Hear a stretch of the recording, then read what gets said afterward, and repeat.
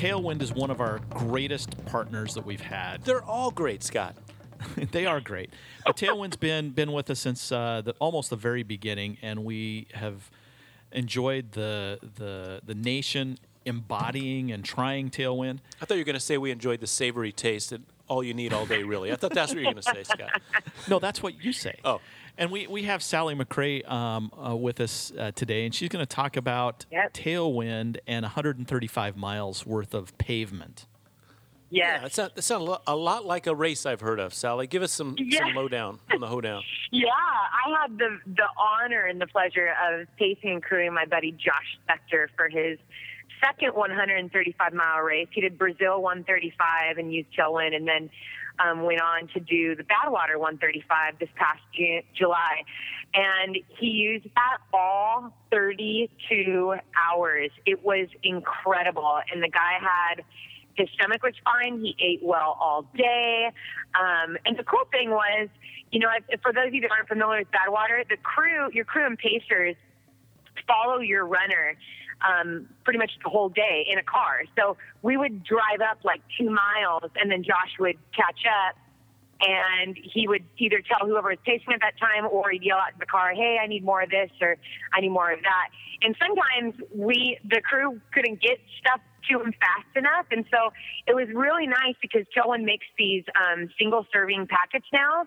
Mm-hmm. So sometimes if we weren't quick enough, we could just run out with the single-serving packet and kind of run and with already a filled water bottle and throw that in there and shake up the bottle and hand that to him and keep them moving. So not only did it do great for the full 32 hours on his gut, it just made crewing a lot easier because we had, those little tear-off packets. We knew it was 2 scoops, 200 calories, going right in. It was really easy to track his nutrition that way. So loved it. Good stuff. So easy on the gut, easy on the crew. Is that what you're telling us, Sally? Yeah. There we go. Is that good right there? Easy on the gut, easy on the crew. Yeah. Do I hear a shirt coming? Hashtag. Hey, I'm curious. What is Josh's flavor?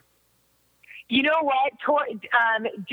During the first half, it didn't matter. But then the second half, and I think a lot of us know, the later we get in the race, the more sensitive our bellies are. So he did the naked flavor for the second half, and it was awesome because, sometimes you just don't want anything. And he had those patches where he didn't really just feel like eating and didn't want taste. And so the naked flavor was awesome to have. But he had, I think there's like a mandarin flavor, and then like maybe a berry one. He had 3 different flavors, so the naked one held true all the way to the finish line. Well, great. We'll go to tailwindnutrition.com and check out. We've had a lot of questions about where you can buy this stuff, the retail outlets. They have a few retail outlets that they've set up, but go to their online store. That's the place where we get it.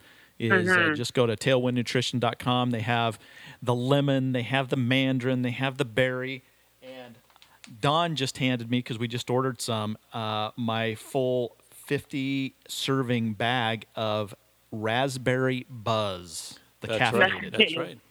The caffeinated. And when you go to the online store, that's the only way you can get a note from Jenny and a Coca-Pelli. That's true. Yeah. You don't get that. You don't get that at the mall when you're buying Tailwind. So go to tailwindnutrition.com and give it a try. Drink Moss. Are we recording?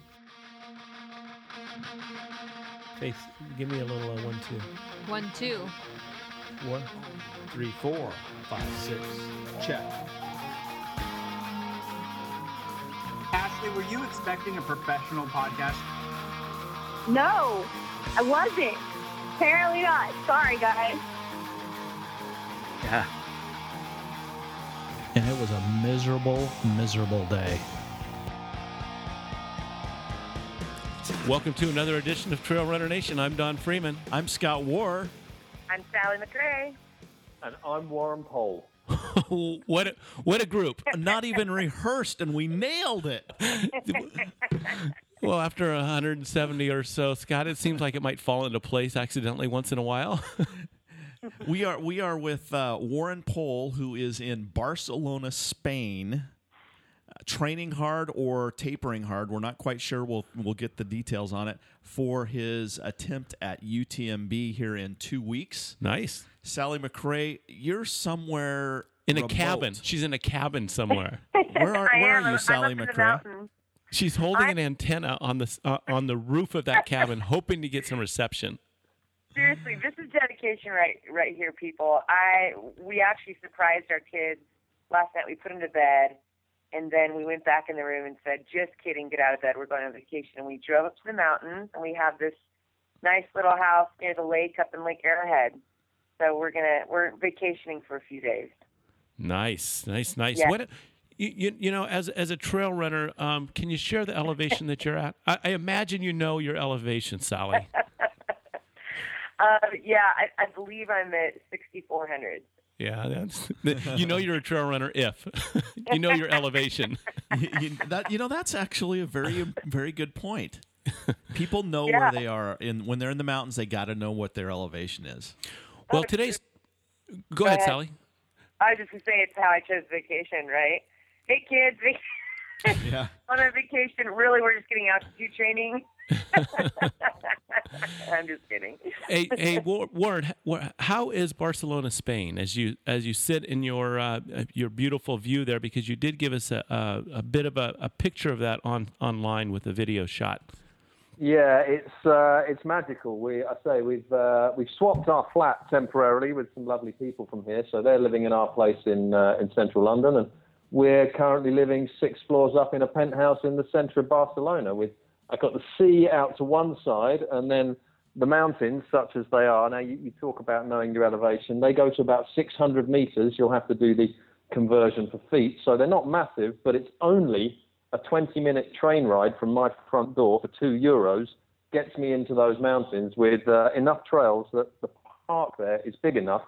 They run 100K Ultra in it every year, and you can just get lost. So it's an amazing city, but it's also, trail runners, a great place to come running. You know, I need friends like your friends, Warren. You do a lot of swapping. He's connected. Yeah.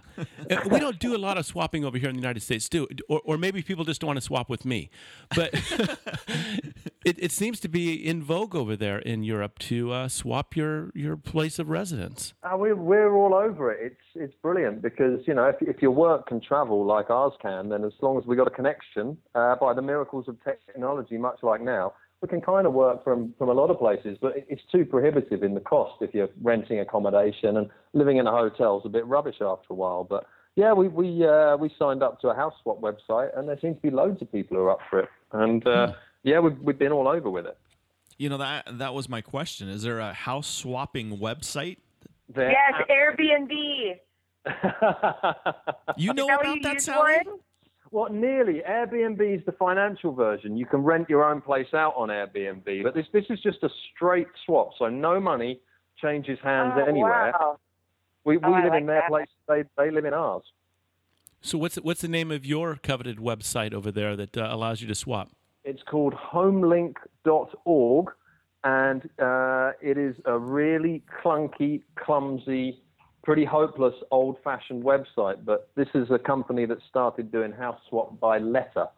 So, they're moving with the times slowly. But we've just met great people through it, and, there's people all over the world, and you just send them a few emails, and if they're up for it, you set up a swap, and before you know it, you're living in someone else's house. It's brilliant. You know, I think I would be a little bit nervous doing that, letting some stranger into my house. Do you lock down the fine china, Warren? Hello?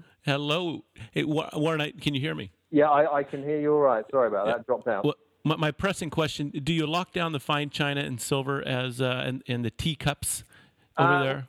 The teacups that are kept for the Queen, all that sort of thing, it requires an adjustment. Essentially, we have very little. When Erica and I saw you in the States, we were traveling hand luggage only, but really that's kind of everything we own. So there's not much to unpack when we leave. And by virtue of the fact that you're in someone else's house, there's a remarkable level of trust, like much more than average. I mean, we've been to places where people have left everything, full sets of documents and all the arts on the walls and whatever. and we leave most stuff as well. It's pretty remarkable. Well, good. Hey, Scott, let's start with you and I'll swap houses with you across town. Yeah. I've got a lawn to mow. Maybe we can swap with Sally's cabin. Yeah, Sally, that sounds good. We got to get you on the swapping site. Exactly. And Maybe we speaking can of swap, set one up between ourselves. Trail runners can swap their houses to run all over the world. Ooh. Oh, right. I love that. We'll get our web ninja all over that, and he can design a module on Trail Runner Nation where he can swap houses.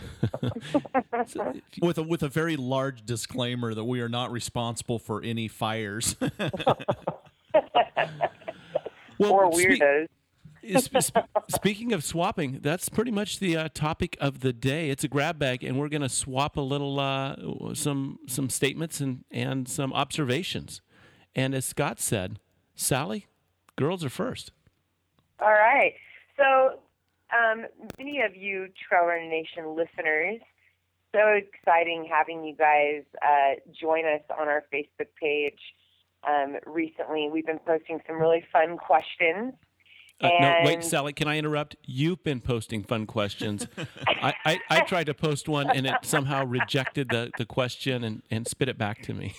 Hey, it was a good question about Chaffage. Yeah, it didn't go anywhere. I got Zuckerberg. All right, so we have been posting some questions, and it's just been fun, like seeing the interaction and just the community come out and comment. And the questions that I try to pick are usually pretty simple and stuff that I like to talk about on the trail, or just stuff that comes up on the trail when you're running with friends or sitting around at a race. And so those are the questions that I'm going to be talking about today, because some of the answers are just absolutely hilarious, shocking, but also insightful. So if you're a race director, you should hop on our page every now and then, because you might learn something. The first one that I'm going to bring up is getting towards the end of a race. And in my mind, I'm thinking more of like a 50-mile or 100-mile race when you're just wrecked.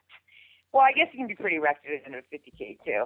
But you're coming into like one of the last aid stations. What is it that you hope to see? And we had answers from strippers. We hope to see strippers. And seriously, I want to address that, people. Like, is that like, seriously, that is really what you want to see when you look like you've been just hit by a freight train and you're completely depleted, you're tired, and you really want to see a stripper. That cracks me up. There are some other great responses in there just about, specifics, cold soda, hamburgers, grilled cheese.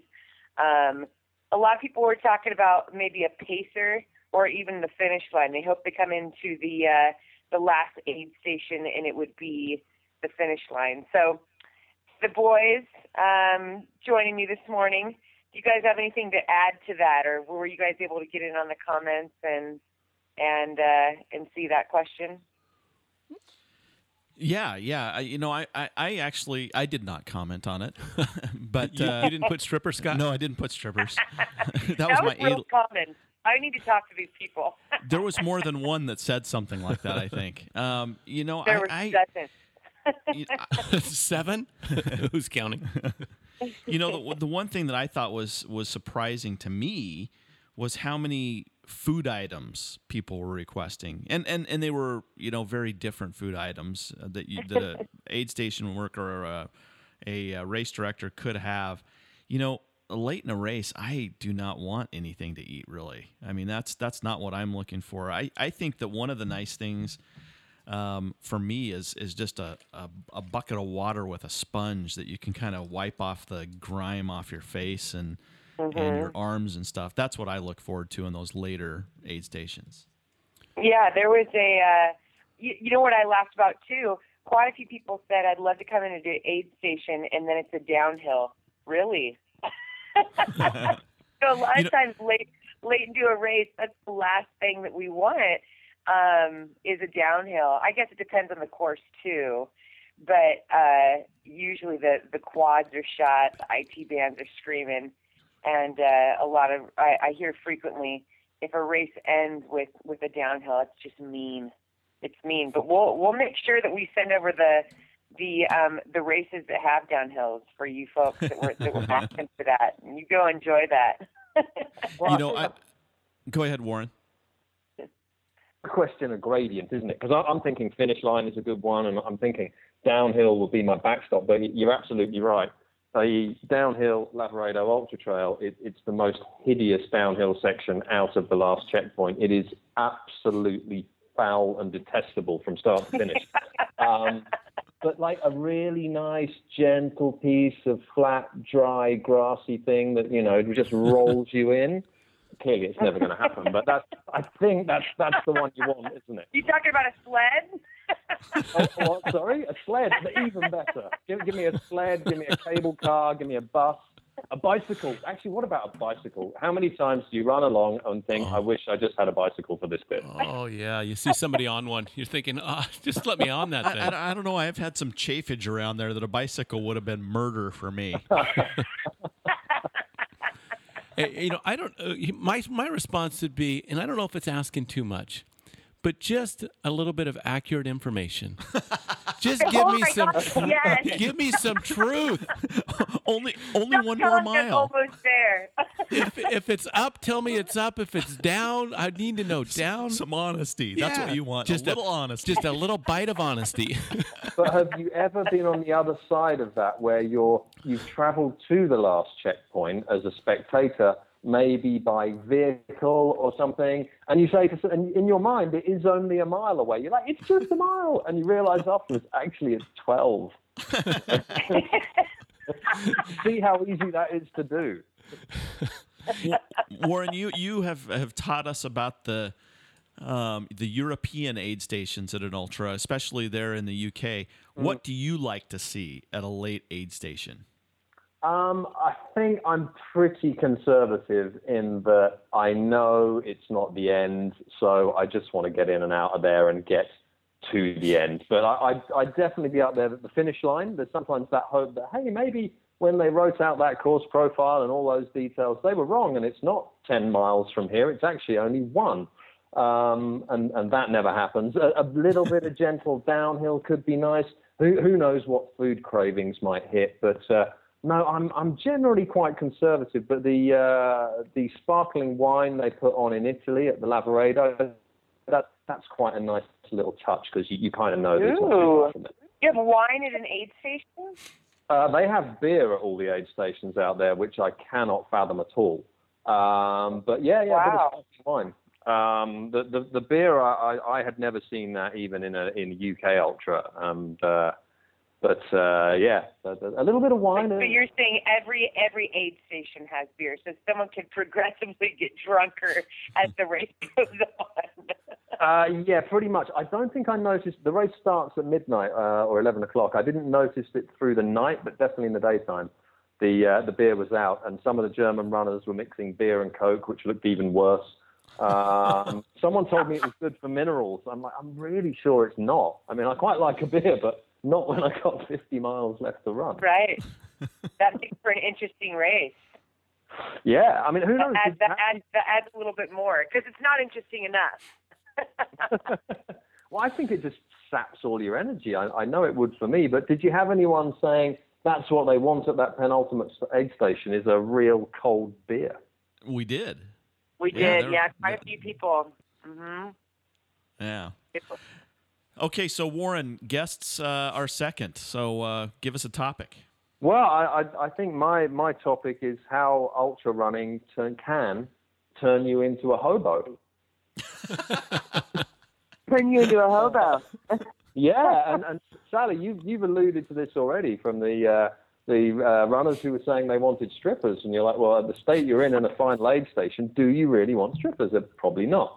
And this came to me recently. It was Lavaredo Ultra Trail last month, when at the end of the race, there I was in last night's clothes, staggering around a town centre, barely able to walk, and I was struck with an absolutely unavoidable need to hang onto a lamppost, double up, and vomit into the street. I was just say, and you had your bottle of sparkling wine with you in a brown bag, right?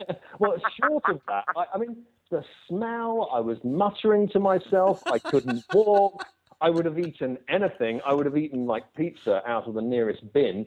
And I was vomiting in the street in last night's clothes. I mean, the picture is complete, frankly. And yet, because I had run an ultra marathon, then apparently this was something virtuous, whereas had I just been lying in the street asking for change, no one would have given me the time of day. What do you make of this one? I need to reassess the people I see on the side of the road with a sign in their hand. I should ask if they've been running. Maybe they just were on a training run. Absolutely. Hey, this is a great question, because I've actually had this conversation with a few running friends, how we get so used to, when we're out on the trails, doing things like going to the bathroom and just Without being the bathroom. totally vulnerable.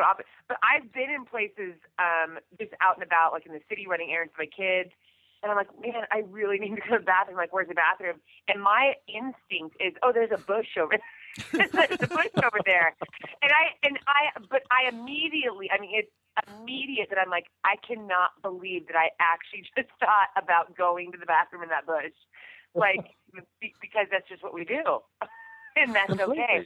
But taking those habits, taking what we do, those habits out from the trail, and just living them in everyday life would be hilarious. I mean, the way that we act in the dirt. Can you imagine? Well, you can just see, you'd be waiting for a bus or something, having run out somewhere and getting the bus home, and you're wearing all your gear and sort of lying on the floor a bit, and the smell's coming off you, and you're muttering, and people would probably start throwing change at you. You'd probably make good money. You may be able to make your race fee back, right? Well, you know, the trail has its own culture, because if you have gas, whether it needs to go, out through the mouth or through the back, Not a big deal. You just let it go, and it's because you can't carry that for 50 miles, so it's accepted. But if you're riding in an elevator, up to the 5th floor, you just have a different protocol. It's a sudden change at the end of a race, when, particularly if there aren't so many other runners around, or you've moved away from sort of the epicenter of the finish, and you might go into a bar or a hotel or a home, and you're with people who want to see you, and but you're back in the real world. Are you suddenly conscious of quite how bad you smell? It's like, I really should not be near polite company right now. Some switch has really very quickly flipped. Or let me ask you this, guys. So in our own community on the trail, and we recognize there are trail runners because they have that shirt, or they've got the right bottles in their hand, etc. And so the culture. But when you're out there, do you still look for a bush, and are you free to expel gas and comments when there are non-trail runners that are sharing the trail? Do you have a different sense of control? Like maybe it's a road runner that says, "Hey, can I join you for a short trail run?" Like that kind of instant. Well, that could be, or maybe just passing by a group that's out there doing their own day hike. Yeah, I think it does come down to who you're most comfortable with, and I feel like the more seasoned the trail runner, the easier it is to be comfortable, because you just know, like, oh yeah, they get it. I remember when I first started training with, I trained with the guys on my crew, and I was new to trail running. I remember all of us were much more apologetic about everything. A burp or a fart. Oh, I'm sorry. Pardon me. Excuse me. Now it's like, seriously, like that's just normal. You don't even. It doesn't even get any attention anymore. It's just every 5 minutes something's coming out. Not a big deal. and it evolves from that, Sally. I know that when Don and I are running, we actually applaud. I don't know about. Congratulations! Way to go, Don. Scott. Applauding yourselves or other people. I thought we had a lot of ducks out there. Could never find them. Along that same lines, how many times have you been at a race and you're a little getting later in the race, and you happen to see like an unopened goo that somebody inadvertently dropped, you pick it up and you're thinking, I think I can use that later. Have you? Well, but have you ever considered, and everybody honest on this, a salt tab that's on the ground that you're in salt deficit? All of a sudden, I have. Oh yeah. That's like Absolutely. gold, a nugget. You almost don't even wipe it on your dirty shorts. Heck, there's minerals in that. And this is how we make friends on the trail. This is why we love our community. Everybody is your friend in a race. I have asked almost every race. I'll ask strangers, all the time. You guys got any extra salt tabs? So begging comes in, just like a hobo. There's begging that happens. Oh, nice, Scott. Way to tie that in. Maybe we should. That's why we have so many races now. You have to carry your own personal cup. It's not for filling the drink at the aid station. It's for asking people for change and free gel. It's a slow trend. They're weaving this in. Yeah. Okay, so if we're done with the hobo topic, I'm going to take us to a little more serious topic. I read an article recently that ties into one of the adventures that Warren, when he was over here in the States, Warren and Don went down to the Grand Canyon and ran part of the Grand Canyon. There's an article that was in a magazine that I recently read about the Grand Canyon and the possibilities that running will be banned. I don't think they'll get to that level. But the number of runners that are attempting the rim to rim to rim or the rim to rim or whatever is increased dramatically, and the canyon officials are meeting this fall to address that issue. That they're just having too many instances where people are going in unprepared, where the resources to manage the canyon are now being pulled to rescuing people and helping people that have gotten hurt, runners. They're having incidences of runners that are impolite and they're not yielding to the mule trains and stuff like that. And that juxtapositioned against some of the other things like bad water. Bad water being forced out of the Badwater Basin and Death Valley this year, possibly coming back next year. And then that also with Leadville coming up this weekend. Last year, Leadville had a lot of comments because they increased the number of entrants to 1,000 people, and that really caused a strain on the resources, the aid stations, the roads, and all that sort of stuff. That's my topic. I want to know what do you guys think about that? I have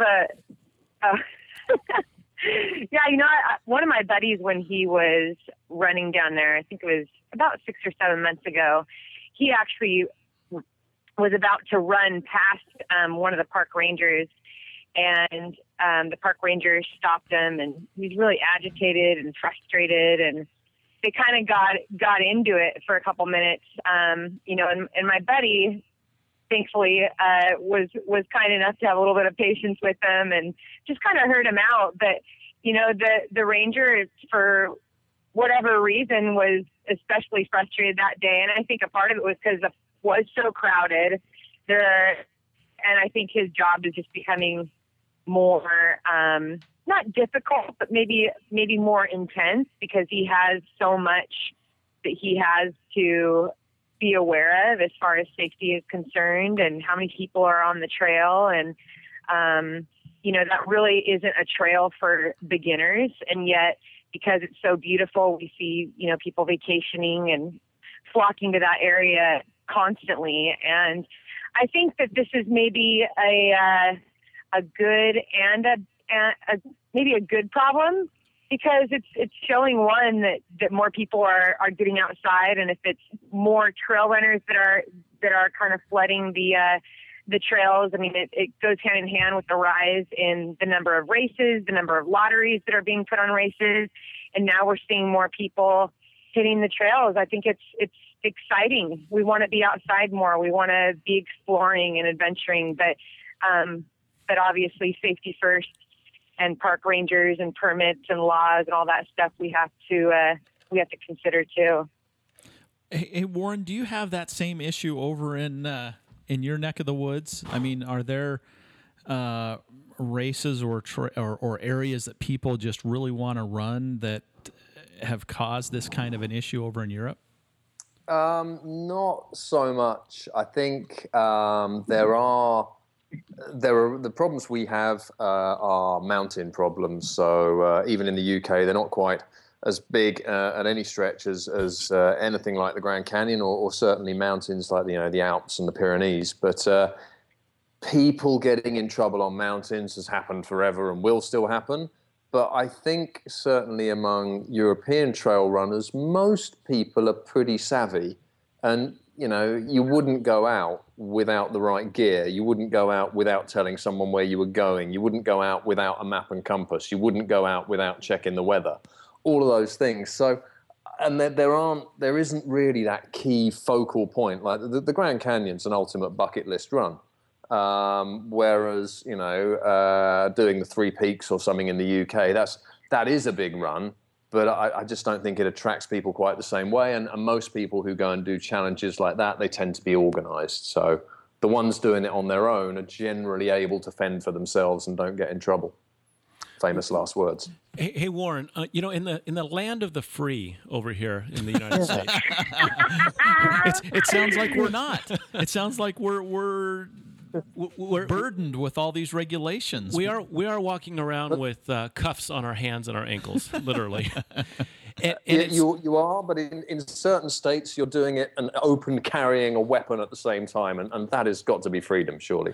It's a new kind of freedom when you're packing some heat. Let me ask you: do you have the same parking fees every time you turn around? There's a parking fee just to use your public lands, as we have here on the West Coast in California. I know some of my other states that you're allowed to hand carry weapons. You're good. I would say Nevada, Colorado, Wyoming, Utah. Those are all considered West. I like that, and you don't have to. Parking fees there. No, I said California. Oh, okay. We have our own corruption. We have parking fees here for sure. $3 every time you park. Yeah. Unless it's a good support for the parks, but there's definitely other areas, maybe 100 yards down the road, where you can park for free and run in. But I like to see it as supporting the park or buying a yearly permit. I've been written for a parking ticket at a stoplight that I was at too long. I mean, they're tough around this place. Warren, what's it like in Europe? What's it like over there? Okay, so if we were to narrow it down a bit, parks and stuff, you're generally pretty good. Unlikely to be a fee. Those things are often covered by local councils. But you might be, given an opportunity to make a donation if you fancied, or buy a map for an extra fee, or use their cafe or whatever. But if you want parking fees, London really is the place. It doesn't matter how long you live in London. You will pay an involuntary tax at least once a year. And I grew up there. I've lived there all my life. I will pay an involuntary stupid tax once a year because I have not seen a yellow line that's been smudged out. I've not seen a parking sign that's been bent out of shape. I've not seen a speed camera, the congestion charge you have to pay to drive in certain bits of central London. Bus lanes, you're not allowed to drive in those, but they've all got different hours on them, so you've got to keep an eye on those signs. There's something waiting to catch you out in the city, but fortunately the running's hopeless, so none of our listeners should be trying to park in central London, because if they do, they'll be very disappointed with their subsequent run. Warren, you still have the now infamous Warren Pole London running tour that you've found the best way to see London in 14 miles or 7 miles, or every site within 2 hours on your feet. What is that? What is the famous tagline for your run? Well, I'm not sure it has an official tagline, but having said running in central London is disappointing, there are one or two runs that are well worth it, and one which I passed on to a couple of Nation members who've asked is the Central London Running Tour, and it basically takes you from Hyde Park down through the Wellington Arch, down to Buckingham Palace, onto Trafalgar Square, dropping down into the Thames. I think we need to have a Trail Runner Nation vacation. Field trip. Or a getaway there, yes. Trail trip. I see it coming. Now, the best thing about this run is literally, you're right, in 2 hours, you can nail most of the key sites of central London, and you'll be running through a whole lot of them. Don't you have to pay a guy standing guard someplace so you can make it through a certain alley that otherwise has been off limits? Not at all. But you will if you time it right. You'll see the changing of the guard, and there's a separate guards box just down from Buckingham Palace where there are always a couple of guards in their big bearskin hats stomping up and down and trying to keep straight faces while tourists take pictures of them all day. So you can get all of that and more, and a good, decent dose of London smog and hopefully rain as well. So back to my topic. Sorry, we hijacked it a bit. No, I was just going to say, I love the outdoors. I want to make sure that it's protected. I want to make sure that we're not overusing or overtaxing our resources. But I would really hate for any kind of regulation that would go the extreme opposite end of the spectrum to say you can't do it. There's a famous peak here in Yosemite in California called Half Dome, and I believe it was either last year or the year before anybody could go up there. You just needed to go. And now they issue a certain number of permits, daily permits. Right. Which is supposed to keep the crowds down and keep it safer. But in reality, since they made that regulation, there's been more deaths on Half Dome than there were before. People fighting for the permits. Wow. Yeah, stomping each other. Yeah. It was not actually on Half Dome. It was at the ranger station, people punching each other out. Yeah. But, I think a big part of the growth too, what is crucial in all of this is the education.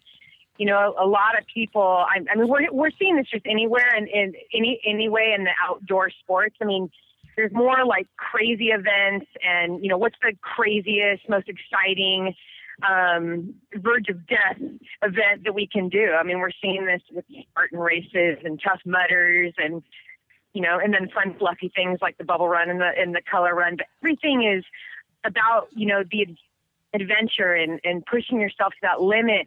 But the problem is not everyone takes into consideration the training or the details that need to be considered before you actually go out and do these things. Yeah, they are fun and exciting, and it's fun to think that we can just throw a backpack on and go out and do these things, or that we can just train for 4 weeks and that we're going to be fine and we'll just get by. But I think that there needs to be a certain level of education and knowledge before you tackle these things.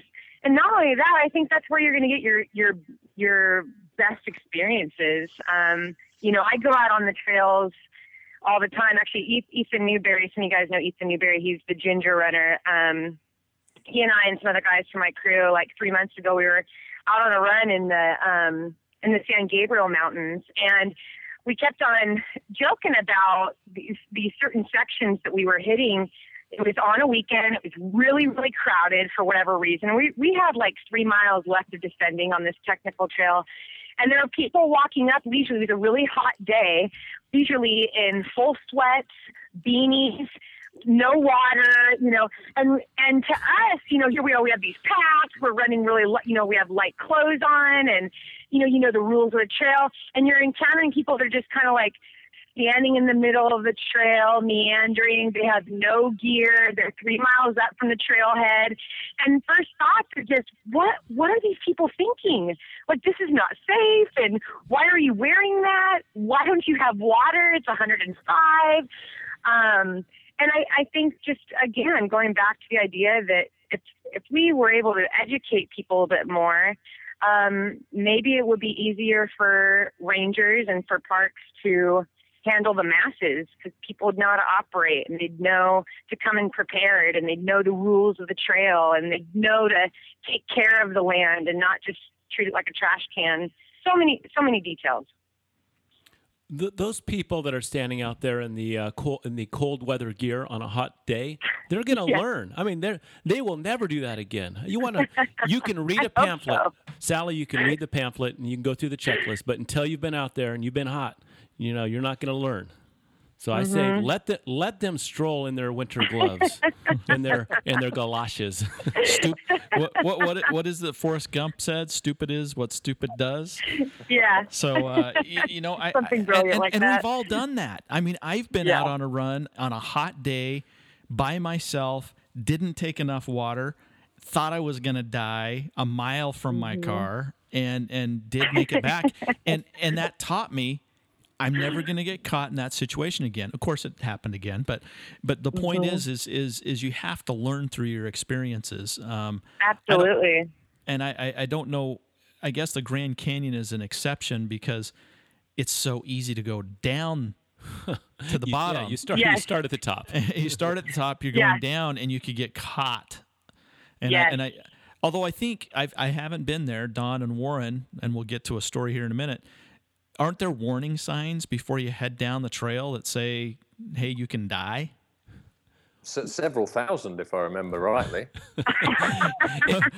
and Don is looking at me like, I don't remember seeing any signs. I just remember trying to sort of looking into it beforehand, and looking online and reading stuff from the park and all of that, and essentially the message that came through was, you're going to die if you do this. You're really, really going to.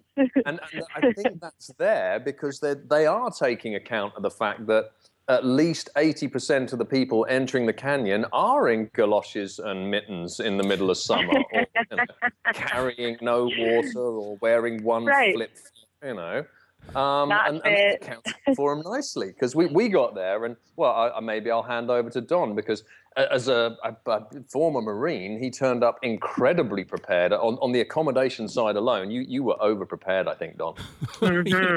Although his wife wouldn't concur. I think she had a very cold evening the night before. Well, we had. Let me start with that and defend myself a bit because Warren is kind of putting an elbow in my ribs when I wasn't exactly prepared. As Janet, my wife, as we get to go to the campground, and it's a bit chilly. What time of the year was it, Warren? I forget. It was. I believe it was late November. So it was possibly the first week of December. There was snow and frost.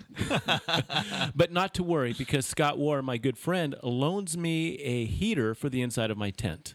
So no need to bring extra blankets or warm weather gear. We've got an internal furnace that we'll be able to blow. And my biggest concern was, what was the heat ratio or fire hazard rating on my tent? Because I could see that it was going to go up like a marshmallow.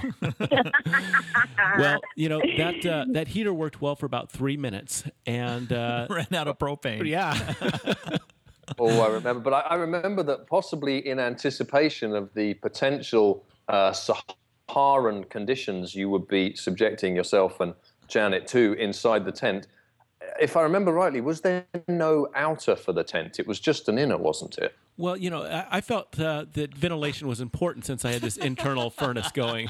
I understand. I'd forgotten that key bit about the furnace saving the day and running out as soon as you'd started it. You didn't put the fly on the tent? Heck no! I was afraid of asphyxiation of internal furnace in a tent, so I wanted to have some ventilation. That's a very good point. So actually, you were being very, very safe and forward-thinking. And in your defence, thank you. Having driven from the far side of the country, well, at least it looked like a bloody long way to me. I'm sure in America people drive that far for a glass of milk, but that to me was you crossed several countries worth of mileage there to get over, and you arrived in the middle of the night and instantly started setting stuff up, and it was all going so swimmingly until the small moment when the heater didn't quite work.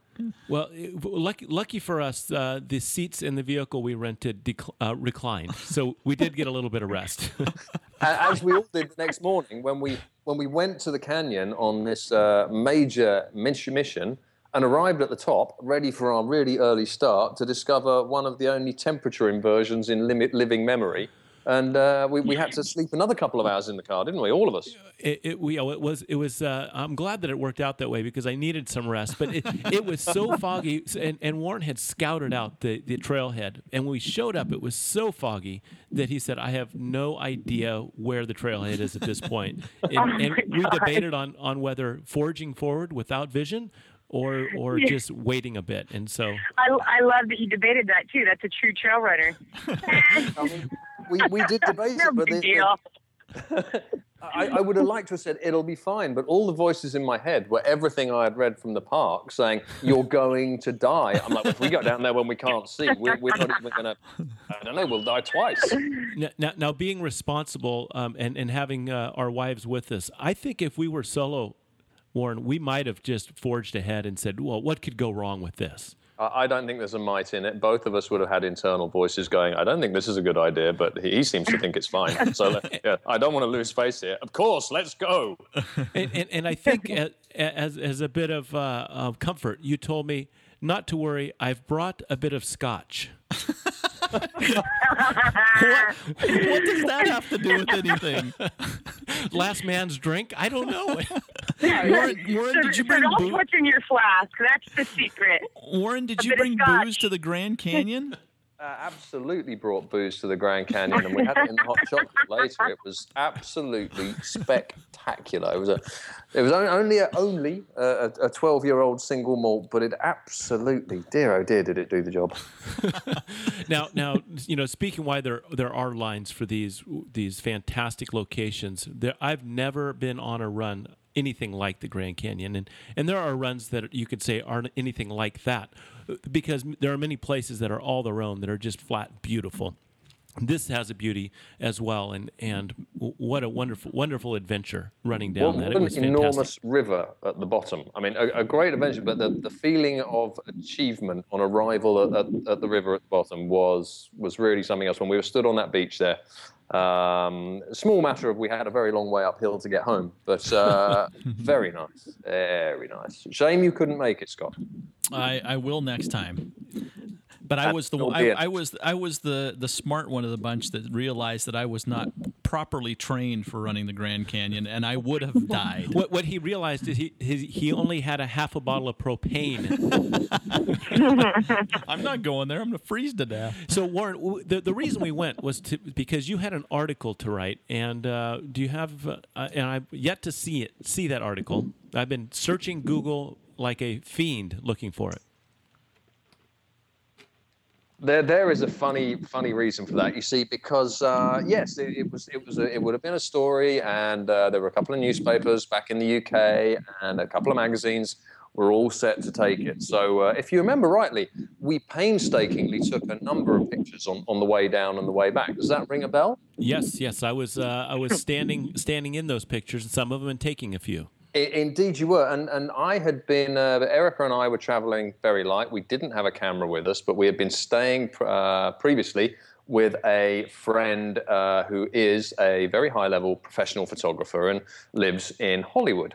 And he had lent me a camera. Now, he is an incredibly high-level professional advertising photographer, and he's been doing this forever. This is how I met him many years ago. I said, Paul, may I borrow a camera? I told him what we were doing. I said, I just want something small. So he pulled out his point and shoot, which was a super deluxe one, and he gave that to me. And we used that. Now, because of the cold, he didn't have the charger. He'd just moved house, but there's enough battery there. But we were very low on battery, so we had to spare that battery, and we were turning the camera off and picking our points and then taking one shot. And anyway, so the camera died, I think, quite ceremoniously on our return to the rim, and it died after the last shot. So perfect. Job's in the bag. We've done well.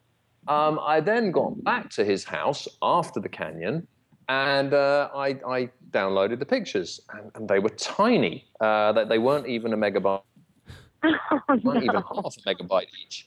And I said, I thought, obviously, stupid me, journalist, there's a bit of a saying that he and I would have when we worked together, which was me words, him pictures. I don't mess with the photography. He don't mess with the words. It was a simple arrangement. It worked very well. I said, Paul, I'm obviously being very stupid.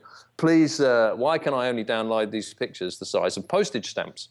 And he fiddled around for a bit, and I thought salvation is on its way. And instead, He went, "That's because they are the size of postage stamps." Oh And no! this incredibly high-level photographer has one addition in his life that he didn't have the last time I saw him in the UK, and that is an 18-month-old son who loves playing with daddy's camera and who would brilliantly manage to do the one thing, set those pictures to postage stamp. None of us could have anticipated that, and none pictures will ever be publishable, and without the pictures, no story. So it's in our heads only, I'm afraid now.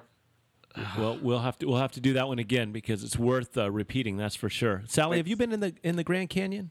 I have not. I've visited it, but I have not embarked yet on a run or the crazy FKTs or anything like that. I'm hoping to this fall.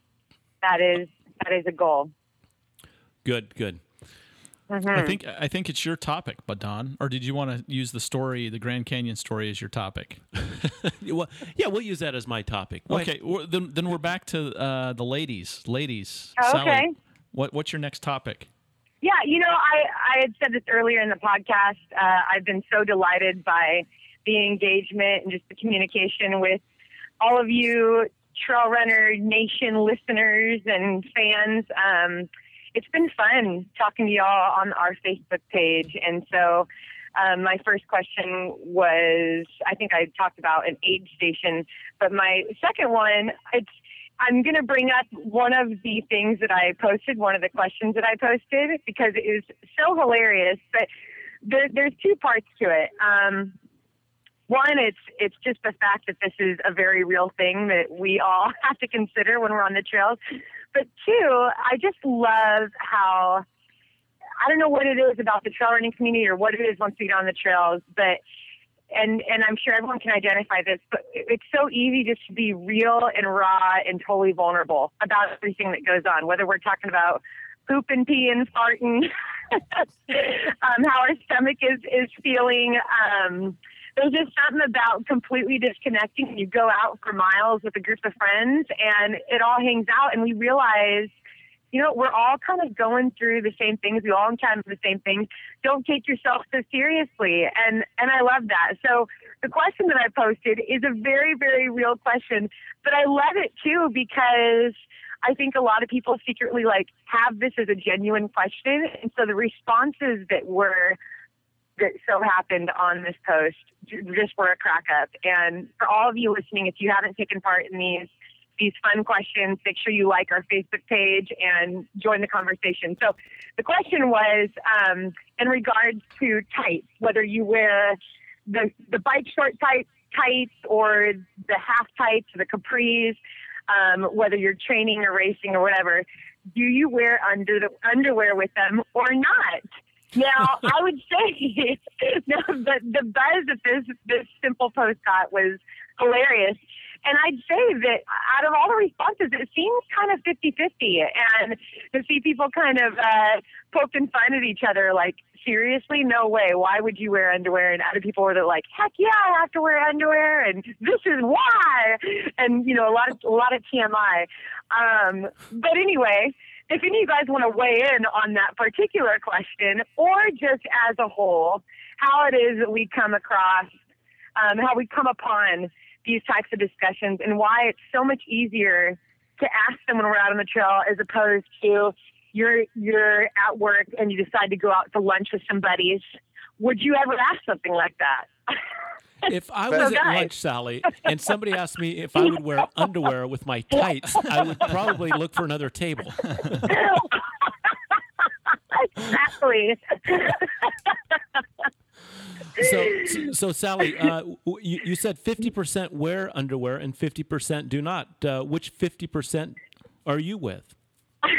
Absolutely no underwear. The lighter the better is what I say. Why add chafing when you don't need to? See, isn't that what tights are? I mean, when it comes down to it, that's pretty much what they are. They fit like underwear, nice and fitted. Why do you need another layer of that? I don't know. But you know what? There's a lot of reasons that people put.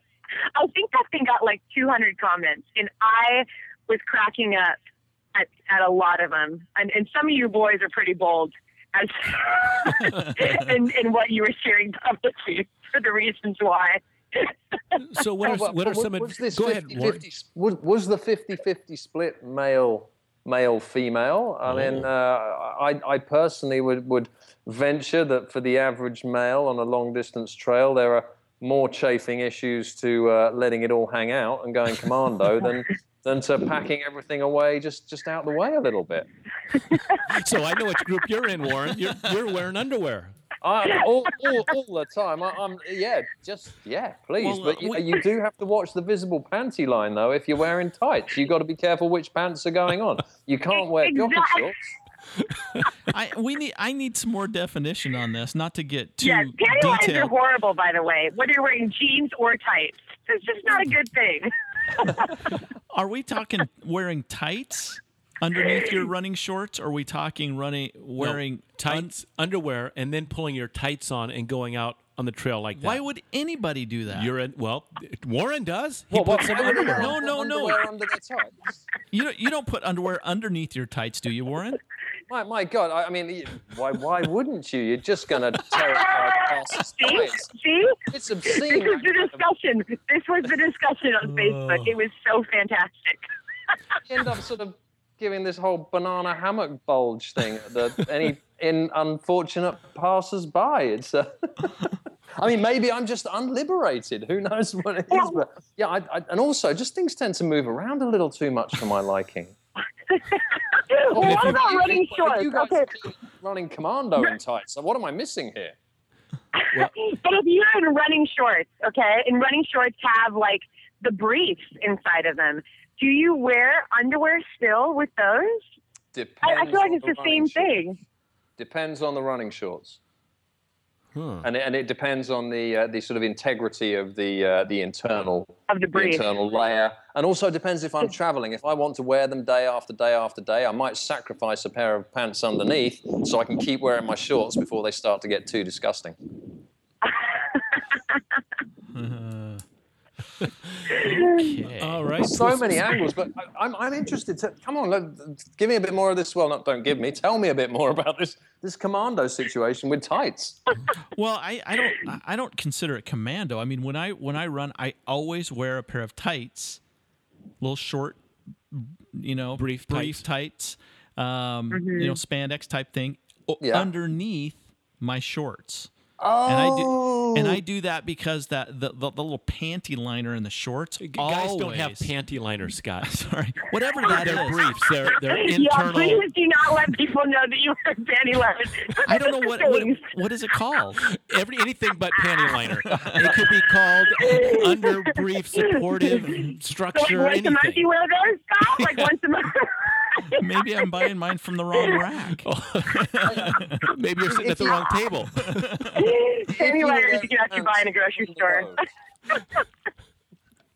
What was that, Warren?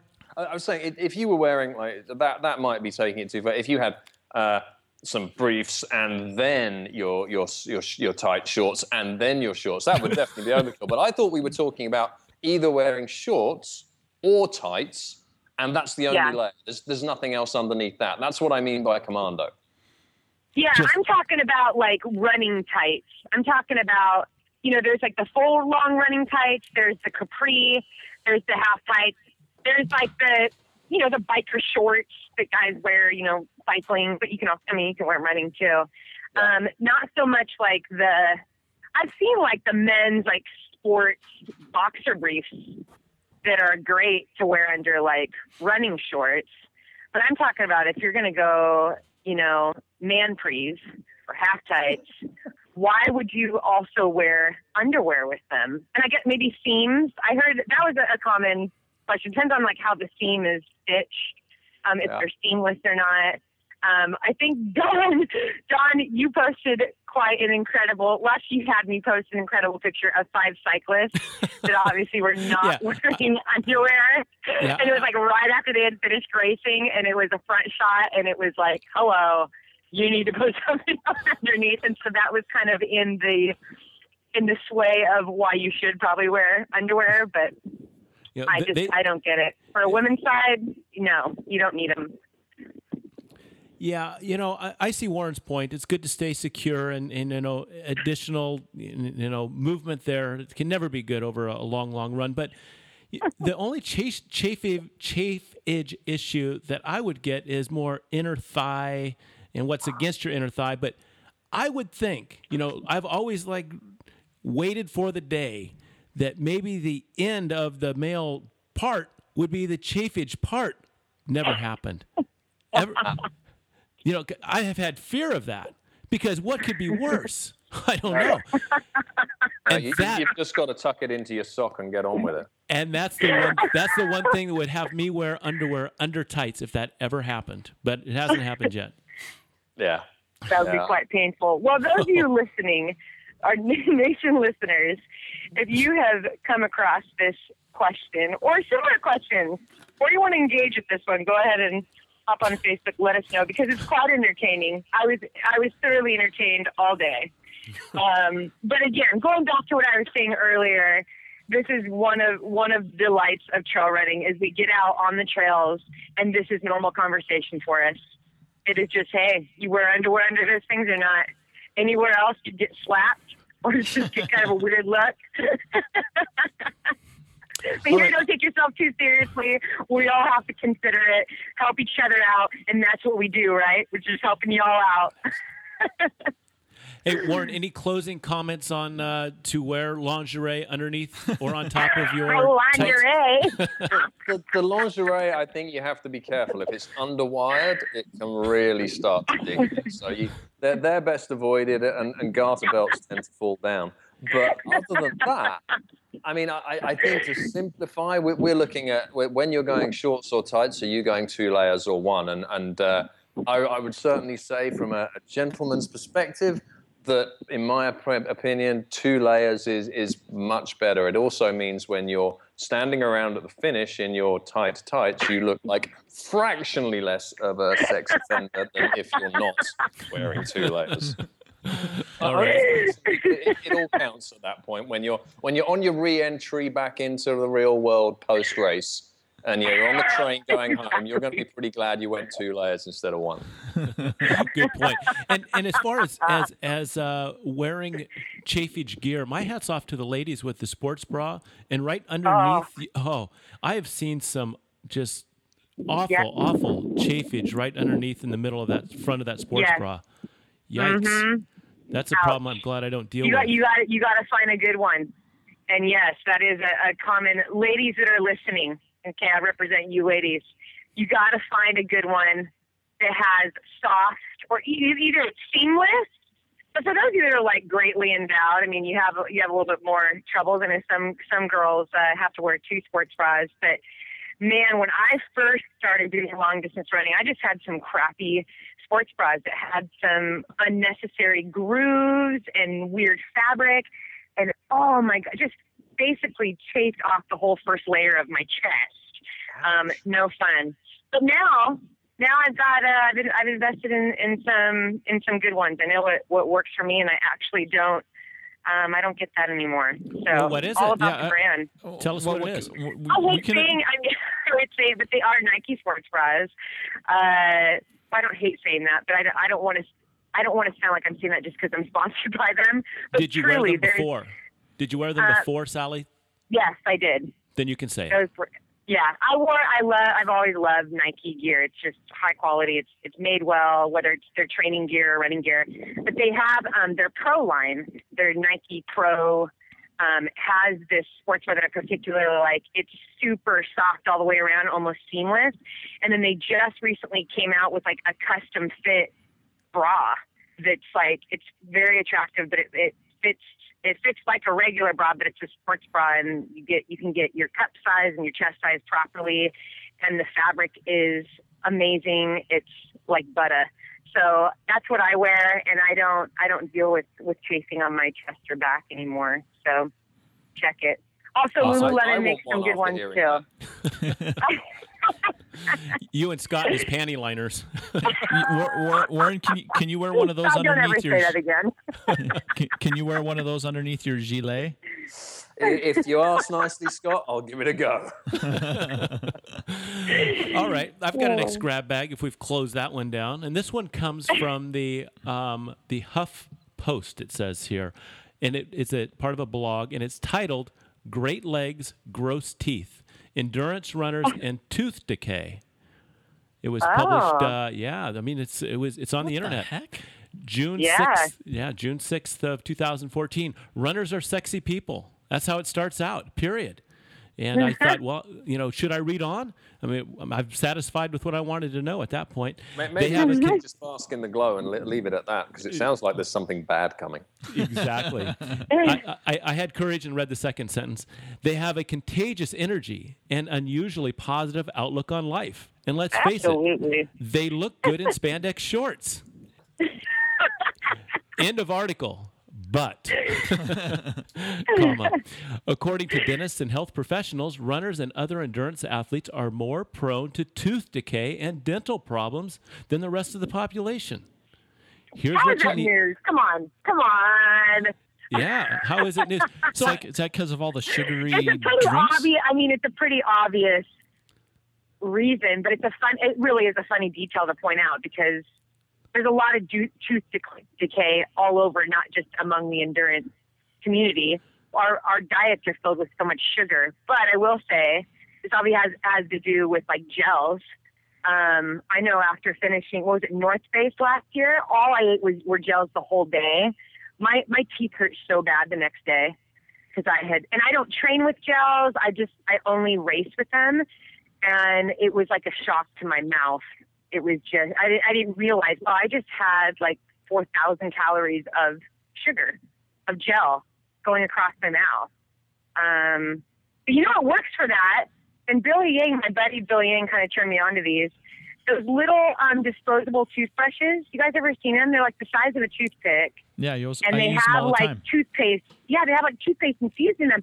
And especially if you're doing longer races, like 100K, 100 milers, those things are like heaven. I mean, you can grab it as you leave and head back onto the trail and just give your teeth like a little brush. I mean, if you're out there for 12 hours just pounding sugar, those little toothbrush things, I think Colgate makes them, or Crest or something, but they're fantastic.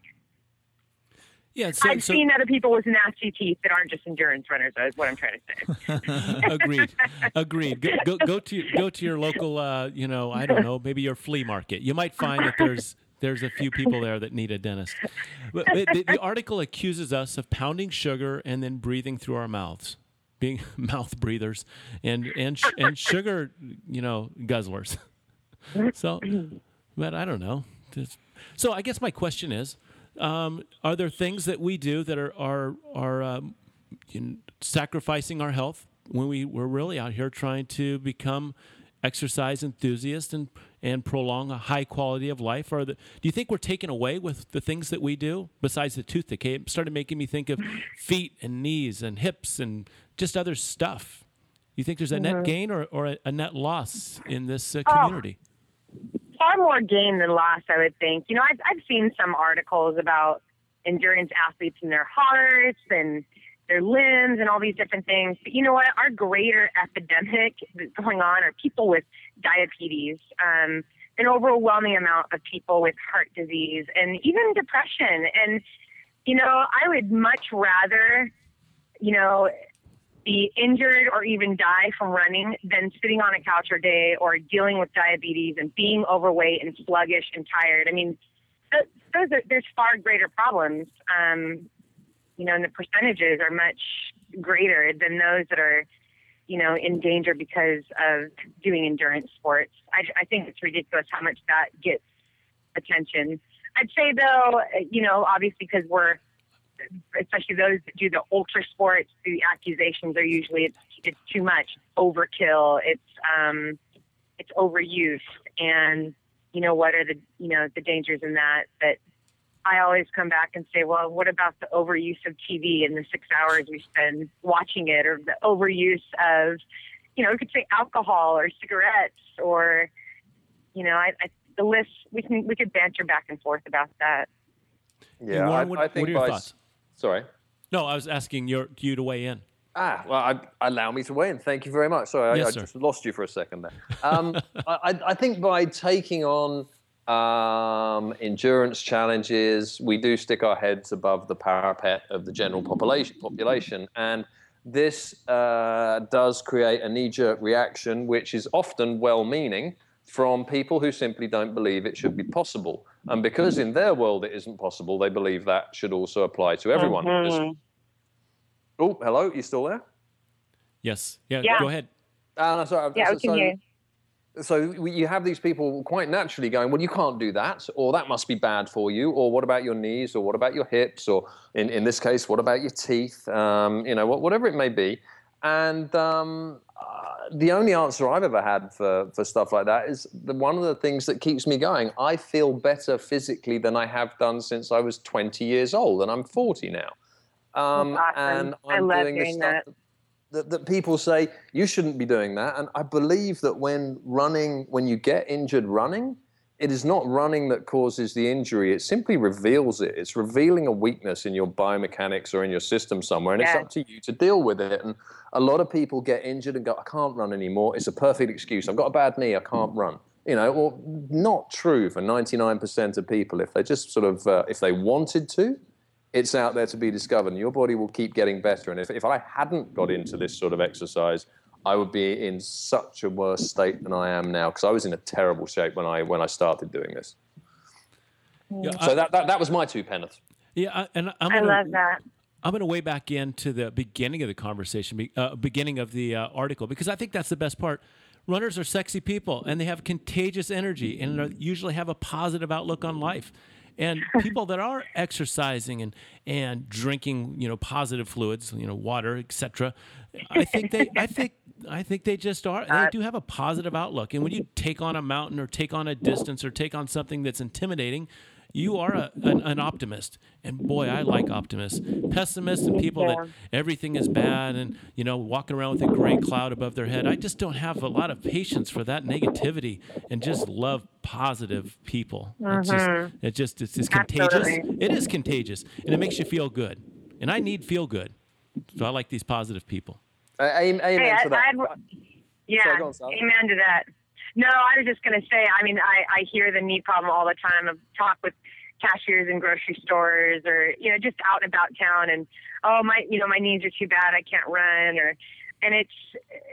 when it comes down to it, it's like, I'd rather have bad knees from running than have bad knees because I'm overweight, because I'm immobile, because I'm not doing anything. And there's so many other things that we can say that to, that we can kind of refute back and forth with all the reasons why people shouldn't run. And I think there's a lot of myths out there, a lot of myths about, you shouldn't do endurance sports because of this, or you shouldn't run because this is what's going to happen to you. I think, again, just going back to, there are far greater problems and greater epidemics going on with people's health and well-being that we really should be focusing on and tackling, as opposed to those that are getting out and seeing the world on their 2 feet, that are engaging in social activity with good friends out on the trails and getting their bodies fitter. And like Warren was saying, I love hearing that, here you are, you're feeling better than you were when you're in your 20s.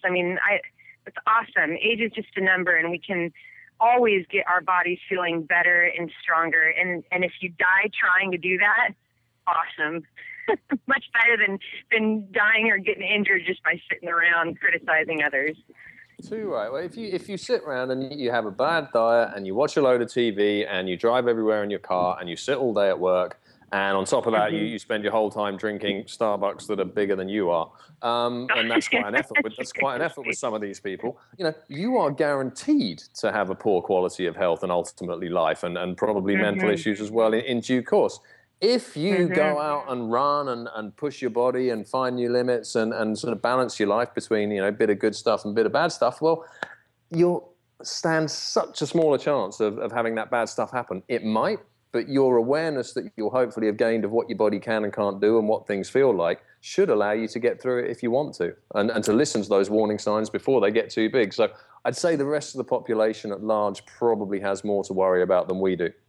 And Warren, if I was that person that you're describing that watches a load of TV and sits in a cubicle all day and drinks Starbucks and pours some over my head just to stay awake, I would write an article that said that endurance people have bad teeth. I would just have to find something to say. That's right. Yeah, they look good and they have a lot of energy, but have you seen their smile? My goodness. Yeah. Horrendous. Disgusting. Terrible breath, those runners. The worst. They breathe through their mouth when they run. They breathe when they run. They move fast. Hey, Warren, I think we're up to your topic. Do you have topic number 2? Well, I do. I have another one here because the Grand Canyon was going to be one of my topics, but there's another one that's leapt into the breach here, which is somewhat related to how Sally's topic earlier about sharing and saying things you'd never say, and I know I kicked off by saying that ultras and trail running can turn you into a hobo. Well, they can also make you men, I think, and possibly there's a crossover for women, but men, they can make you particularly sensitive and aware of the intricate nature and emotion of childbirth. What? Wait. I was totally flowing with the emotional, sensitive, and then childbirth. Warren, I'm going to back you up, Warren, because Sally can represent. She's actually had children, so I feel you need somebody on your side. Even though I may or may not agree with you, Warren, I am on your side and will back you up in any way you can. Make your argument. Okay, the point is... He's asking you to convince him, Warren, really. I'm going to try and do this, Sally, and tell me if I'm going down a tangent here, because this came from my wife. All grace here. All grace. And it came tonight, and she said, as we were talking, she said, how do you feel for Mont Blanc? It's the Ultra Trail de Mont Blanc in it's next week. I said, how do you feel? And I said, well, I just probably need to stop overthinking it so much and just remember that it's not such a big deal. And she said, you sound like my sister having her second child, because if you take the child as a sort of a race sign-up after giving birth, it's quite likely, and certainly my sister-in-law said this, never again were her words. They were her exact words. How many times have you ever sat here tonight or listening tonight said that after a race? Never again. Oh, absolutely. Oh my gosh, I love it. I've heard it from all my friends, and I know for me personally too. I had 2 emergency C-sections, so I was cut in half twice. And obviously the recovery from that wasn't fun, but and yeah, you go through why am I doing this to myself? Why is this happening? But the joy at the end of it, of course, is so worth it. When you look at what you have and what you're able to go through, and you're still okay. A couple weeks ago, I was able to pace Billy Yang to his first 100 at arguably one of the toughest 100s in the nation, Angeles Crest 100, and I paced him for the last 25 miles, and he said, I think it's probably around mile 80. He's like, just so you know, Sally, just so you know, I'm never doing 100 again, especially this race. And I looked at him and was like, by the way, that is totally off limits. You are not allowed to say whether or not you're ever going to do a race again while you're racing. You're not allowed to let your mind go there. I said, hey, after the race, a week after, or even a day after, I guarantee you will be considering doing 100 again. And has he? Oh, yes. He's already talking about Hard Rock and Western States. And it's hilarious, but he was hurting so much. And he just so wanted this race to be over that consideration was just the furthest thing from his mind. He was just getting in touch with his female side there. That's what he was doing, and that's it. Never again. Then the episode is over, and in the one case we've completed a race, in the other case you've created a life, and they're not quite on the same scale. I appreciate it, but to roll on with this as time goes by, maybe what about a second child? Maybe that's a good idea.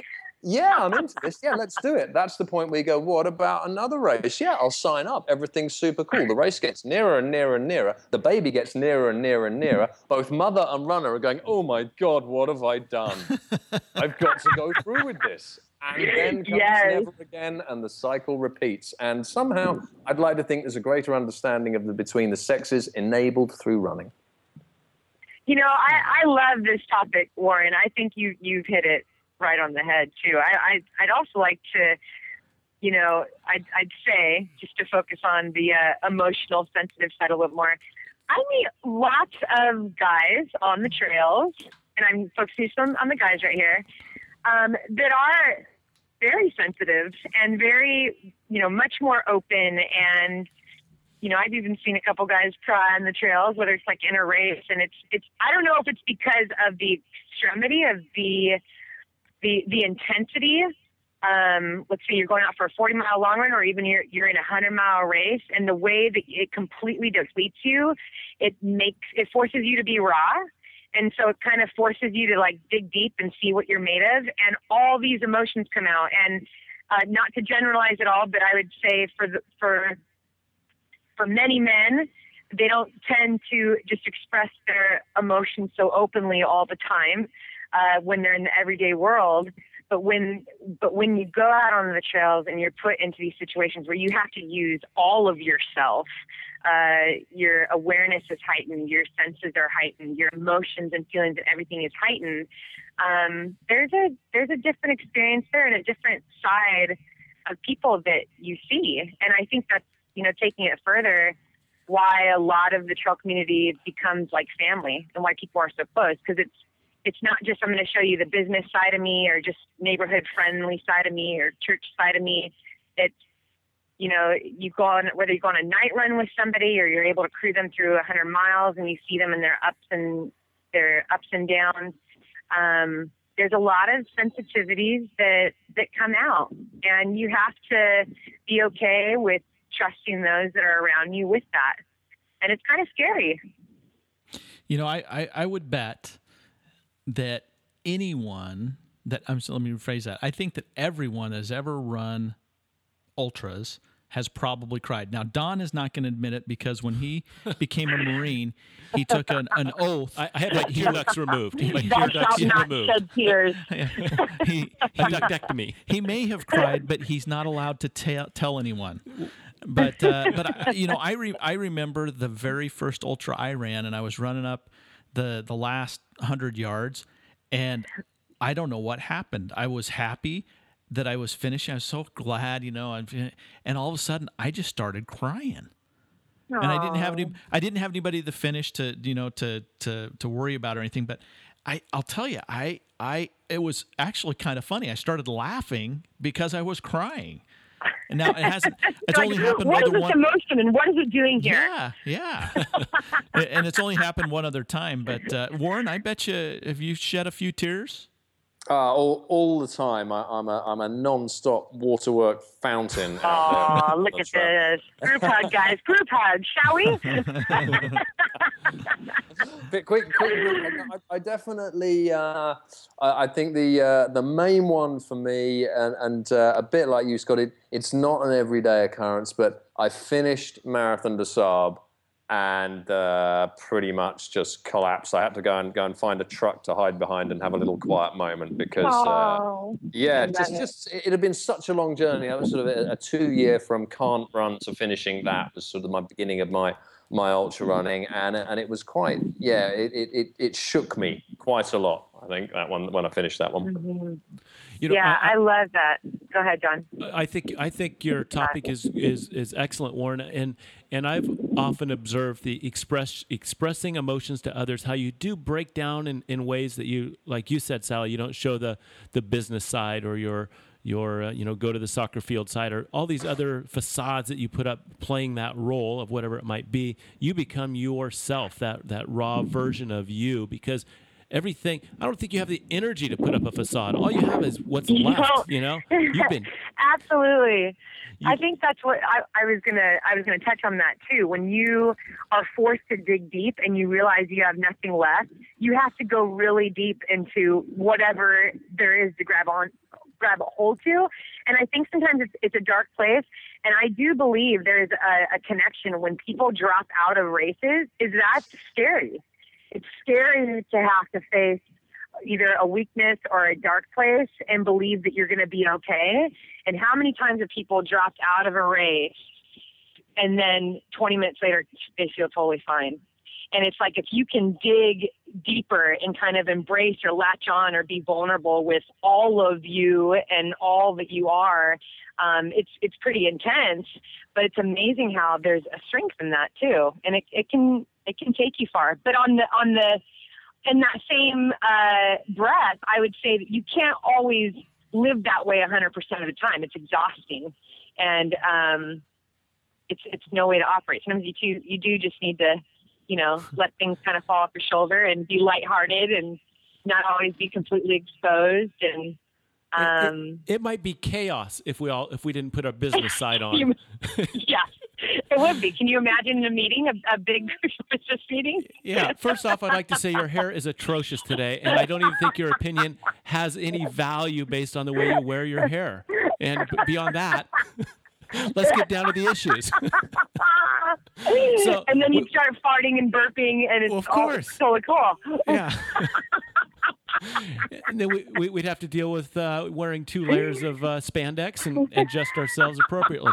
Now, we talk about expressing emotion to one another, sharing things that we otherwise wouldn't share. If I'm out there with Scott and we get into some deeper miles and we're having a conversation, I thought, we'd never have this topic and go into this level of conversation unless we were in this spot.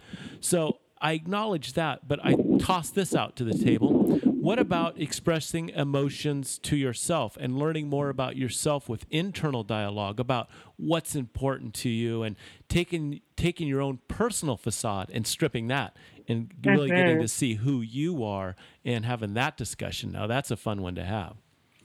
That is a fun one to have. And I think that is actually a great time, especially if you're out running by yourself.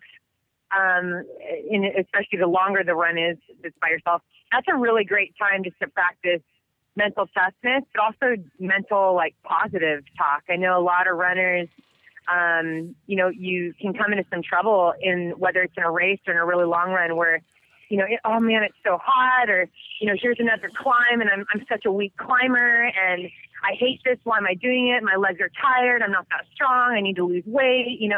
I have the races coming up and I just don't feel prepared for it. But it's realizing that within that, many times is going to dictate how you race. And so you can actually not trick yourself, but train yourself to always focus on positive things. And you're out there by yourself, think about, wait, instead of saying I don't feel trained or I don't feel good or why I'm out here, but tell yourself, hey, I got out for this workout. I'm out here. I'm doing this.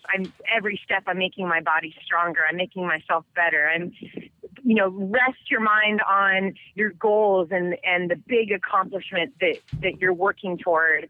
And beyond that, it is it's good to be aware of, wow, every time I get 20 miles in, this is where my mind goes, and use that. I mean, that's really, really valuable information. I know I've personally learned a ton about myself. I do a lot of solo runs, but very valuable. That's a great question. I think that's really the root of why most people do these sports, is to try to find out about themselves and to get in touch with those emotions. At least that's one of probably the most motivating factor for me, is to try to find out what I'm made of and who I really am. And Sally, on your point, when you get out to the 20-mile distance and you start to think, gosh, I've been out here a long time. A mental game I play with myself at times is, well, everything up till now that I've run was for this point. This is a starting point. I wanted to be pre-fatigued and get these 20 miles behind me.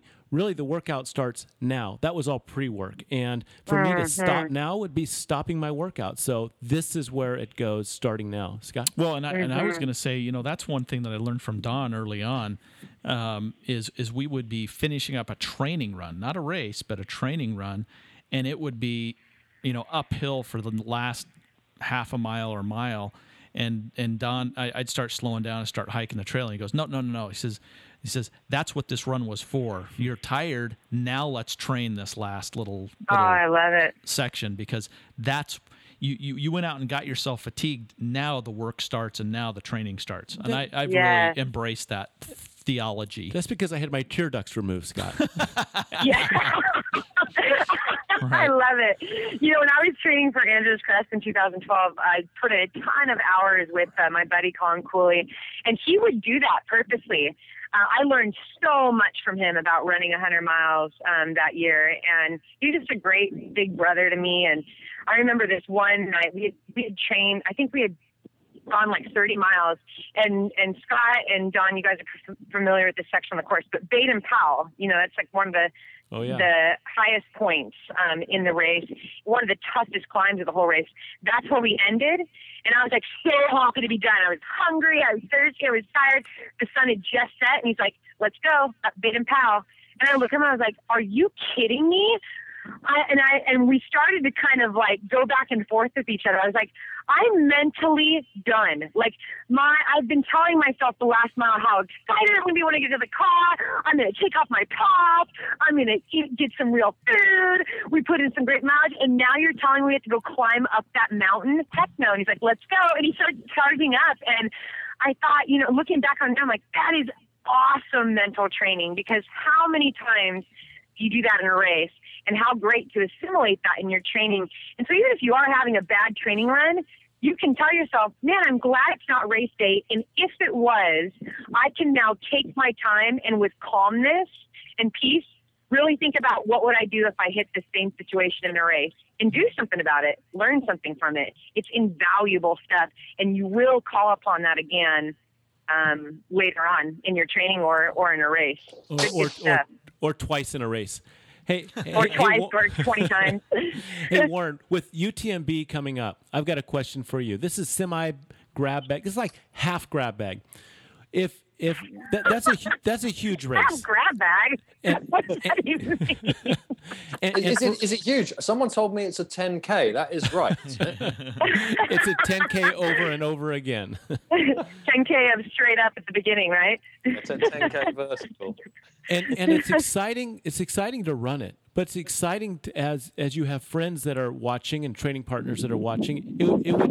It's exciting to follow the progress along, and it's as outlets like I Run Far and other organizations are tweeting out and saying what's happening. I've got to ask you this: would you be supportive of this or not? And because it would sure help us watching the race as spectators. So I kind of load the question a bit that way. If you could run with a GPS unit and even a drone overhead through the entire race course, so that we could watch our runner, get instant feedback, see everything, and potentially like some of the Tour de France times where you could see their heart rate monitor and get in some of the detail. Would you be in favor of that as part of the ultra running race experience, or totally opposed to it? I think I'm going to fall into the totally opposed category, because I think there are two sides to this. And the first one, I'm going to go personal, totally opposed, because one of the best things about any race like this is losing yourself mentally and physically. It's having a massive adventure in the mountains, and you are. On the one hand, there's a great safety net there. On the other hand, when you're running, there are large times it's just you and the trail and the middle of the night, and you get to see the sun coming up. If I got some drone buzzing over my head the entire time, that is the experience ruined, like inside out and back to front. But I'm not at the end of the field that people would necessarily be keen to watch, or let's say have the stamina to watch, because I might be out there a bit longer. Whereas at the front end, if that's the way the sport goes, then maybe that's what they have to do. But I mean, do you think that ultra running really, beyond a point, makes a TV spectacle? Any sport where an overtake takes upwards of an hour is surely going to struggle with worldwide audiences, let alone an immediate gratification Western audience. Mm-hmm. Mm-hmm. They had the drones out at. Go ahead. No, did I sit on the fence enough there? Has that covered all the bases? No, I think you're clearly on one side of the fence. I think that you can't even see through your fence. They had drones out at Angeles Crest this past year, but they kept it just at one aid station. So it was kind of hovering around as runners came in. It was towards the beginning of the race and just kind of getting like the shot. They weren't following around or anything. But recently, Billy Yang, he's putting out that film Western Time. He got his buddy, he grabbed a drone from his buddy, and we were messing around and fit out on the cliffs. And I'll tell you, that thing scared me. I can't imagine running with one for an entire race. And it sounds like a swarm of bees, for one. And we had a hard time even like positioning it. So I think about even for safety reasons, you know, a drone that isn't being controlled properly or goes too low or loses battery and drops suddenly. I think that's going to be an interesting thing as races become more popular and more big companies are involved and more people want to televise these things. I mean, right now we got Ultra Sports Live. They kind of set up a camera at key points in races. And yeah, that's fun. You know, you can watch and see a runner come in or see a runner finish. But, you know, in a world that loves to progress and in a sport that's exploding, it'll be interesting to see the day when these races are covered completely. And how else are they going to be able to follow a race, especially through the mountains? It sounds like a drone is the only way, but how many people the racers actually are going to be a fan of that? Yeah, I think it can definitely be, the coverage can definitely be improved, and you know, having that stuff, I'd love to see, you know, the kind of it just have a check-in on, you know, cadence and heart rate and stuff like that for the people up at the front, and just get some comparison and maybe get, you know, pace and overtake times, and what if they hold this pace, they'll have them in an hour and all that sort of thing. There's a long way to go, but drones following overhead, live coverage of your personal breakdown and everything else as you go in and out of the abyss. Aside from drones, I'd love just to see aid stations marked with what mile you're at. How many times have you gone into an aid station and you're asking the aid station volunteer, what mile is this and how many miles to the next aid station? And it's a blank look. It's just around the corner. 41. I think you have 4 miles the next one. Really, you have 8 miles the next one, and it was 32. It was, it's like, why can't there be a sign of you are now entering aid station such and such, mileage this, next aid station is such and such miles away as you're leaving, right? Race directors, are you listening to me here? We would love that. That is basically what we want to know. Am I going to go climb 3,000 feet coming out of this aid station? Should I take more food? Little details. Now, I know on race sites, they tell you have to be accountable to memorize the course and the aid stations, carry a map and all that stuff. But, you know, help us out. Our minds kind of get tired. They get a little tired and a little jumbled. A reminder on the board, and they do that, and I hope they still do it at UTMB, because the course profile from the stage, the aid station you're at to the next aid station is there. The distance you're at is there. The distance to go is there. The amount of climb, the amount of descent between those 2 points is also there in black and white for you. So no matter how delirious you are, you always know what delights are coming next. Oh, I love that. I love that. Frankly, I'm just glad that there's... Go ahead. I said, frankly, I'm just glad there's an aid station worker there with some water. Yeah. Don't ask for much. Oh, yes. Hey, I want to talk to you a little bit, Warren. I want to get a pre-course review of UTMB coming up this weekend. How you feeling? What are your expectations and maybe even some projections? Okay, so I think in a nutshell, I am terrified. That's the word. Perfect. Right where you want to be. Yeah. Right where I want to be. The confidence that I had when I finished the Lavaredo Ultra Trail just 6 weeks ago, thinking, you know, I finished this quicker than I've ever run it before. That was my banker, or sort of my marker for knowing I was ready in 2012. So I'm in a better place than I was then. That's great. It's all evaporated in the last 6 weeks. I am now terrified. I probably can't run a mile.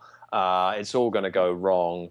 So I'm just sort of dealing with those mental demons and trying to put them in a cupboard. And I will just be ecstatic when Conquest of Paradise plays on the speakers in Chamonix, and we're set off onto the adventure beyond. And when I go there, I'm going to start running with the mare, because excellent. I absolutely, because genuinely, whereas 2012 I had a lot of miles under my belt after all the injury last year, I have not even a quarter of those miles under my belt this year. And so I'm going to ease myself in really gently, and I'm just going to go aid station to aid station. And if it comes down to it, I will do what I did at the Lavaredo in the really dark moments at the end, which is to be gritting out the simple mantra of never, never, never give up, remember- by step by step by bloody step. Do you remember who that is? Don Freeman? That's Winston Churchill. Winston Churchill. I was going to. That was on the tip of my tongue. I was going to Scott. quiz Don Freeman from that quote. Hey, so Thanks, Scott. you've only run UTMB one other time, and if I recall, that time there were like really bad storms, and they had to alter the course. So it was an altered course. Is this the first time you're running the true course?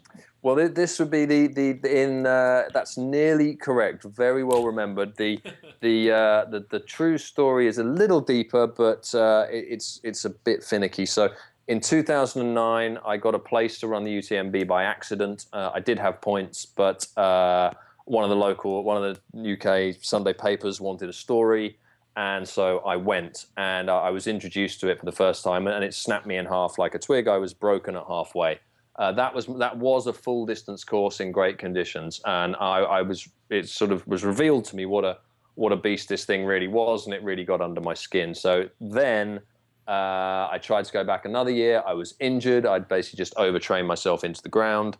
I had a place in 2012, which was the successful finish, but tainted by the fact that it was only 73 miles, because you're exactly right. The weather was absolutely biblical. It just chucked it down. The only time it wasn't raining was when it was snowing, because we were high enough for it to be snow. And there was no natural beauty out there. We're basically in pea super fog for 16 hours before it cleared at the end. And so that was a finish, and I did earn my gilet, but really unfinished business. And I'm really hoping that there will be a full distance course this year. But Chamonix is in the midst of its wettest summer for 60 years. And if you were to look at the weather for Chamonix any time in the last month, you will see thunderstorms every single day. So who knows what awaits? But I'm really hoping for a full distance course. That's all I'm after.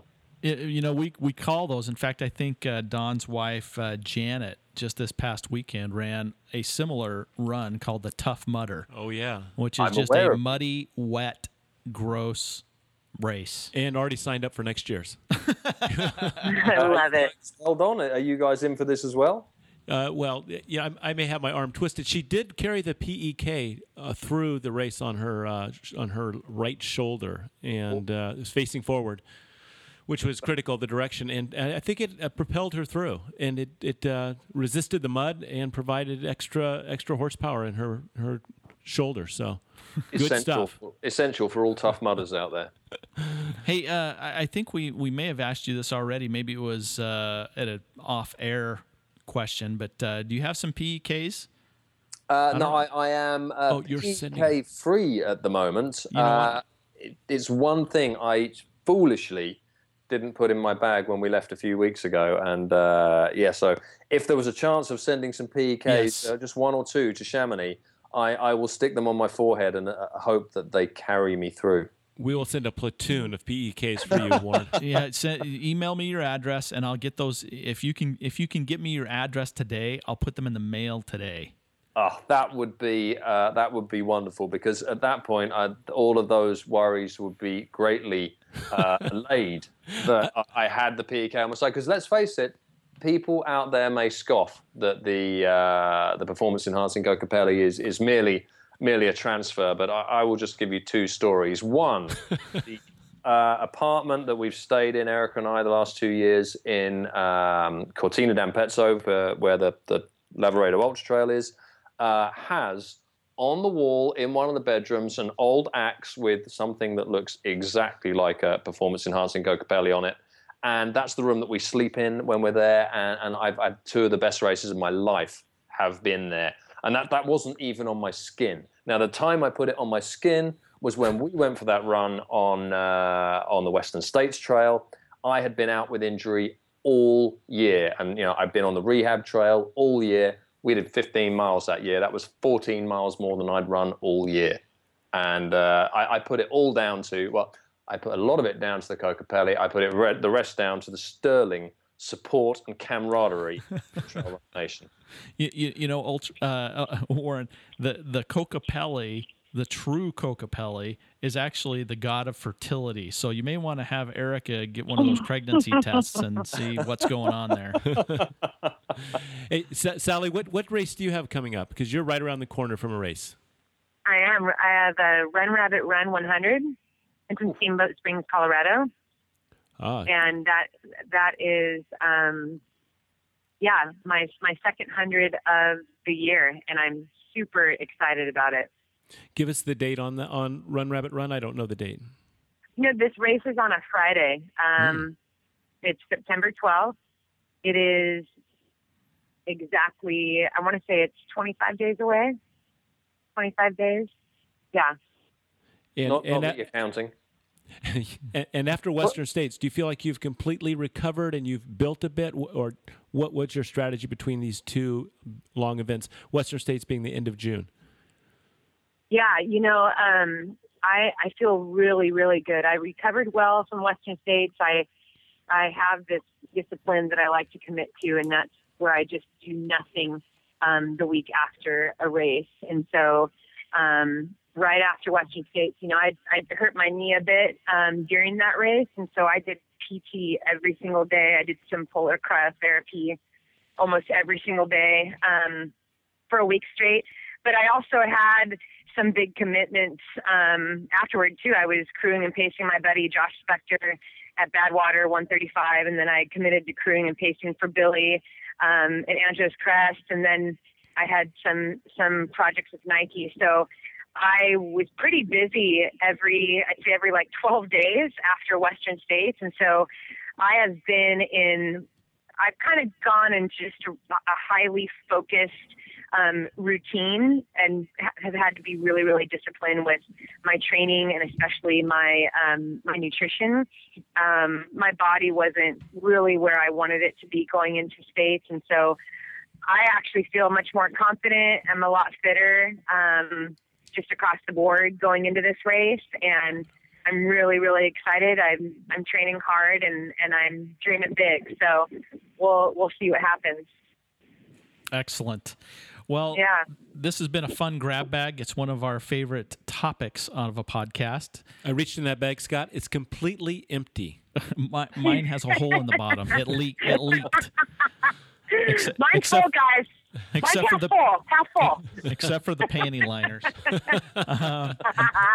We wish Warren good luck this weekend at UTMB. Yes, we will definitely. Warren, best of luck. Thank you very much, and to you, Sally, for the Run Rabbit Run. It sounds epic.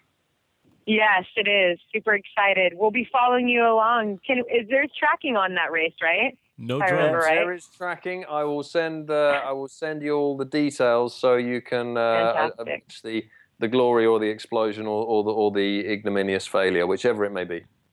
Awesome. Go to trailrunnernation.com. Check out all the fun stuff there. If you are unaware of what a PEK is, do a little research. You can Google it and get to our website. You can pick up your own PEKs. We will make sure that we get some in the mail, air-mailed to Warren Pohl today so that he will have the power of the PEK at the UTMB. Now go out and run. Mas. Good stuff, you guys. That was fun. Don't stop. You're still recording, aren't you? You are. We've got plenty of hard drive on this machine.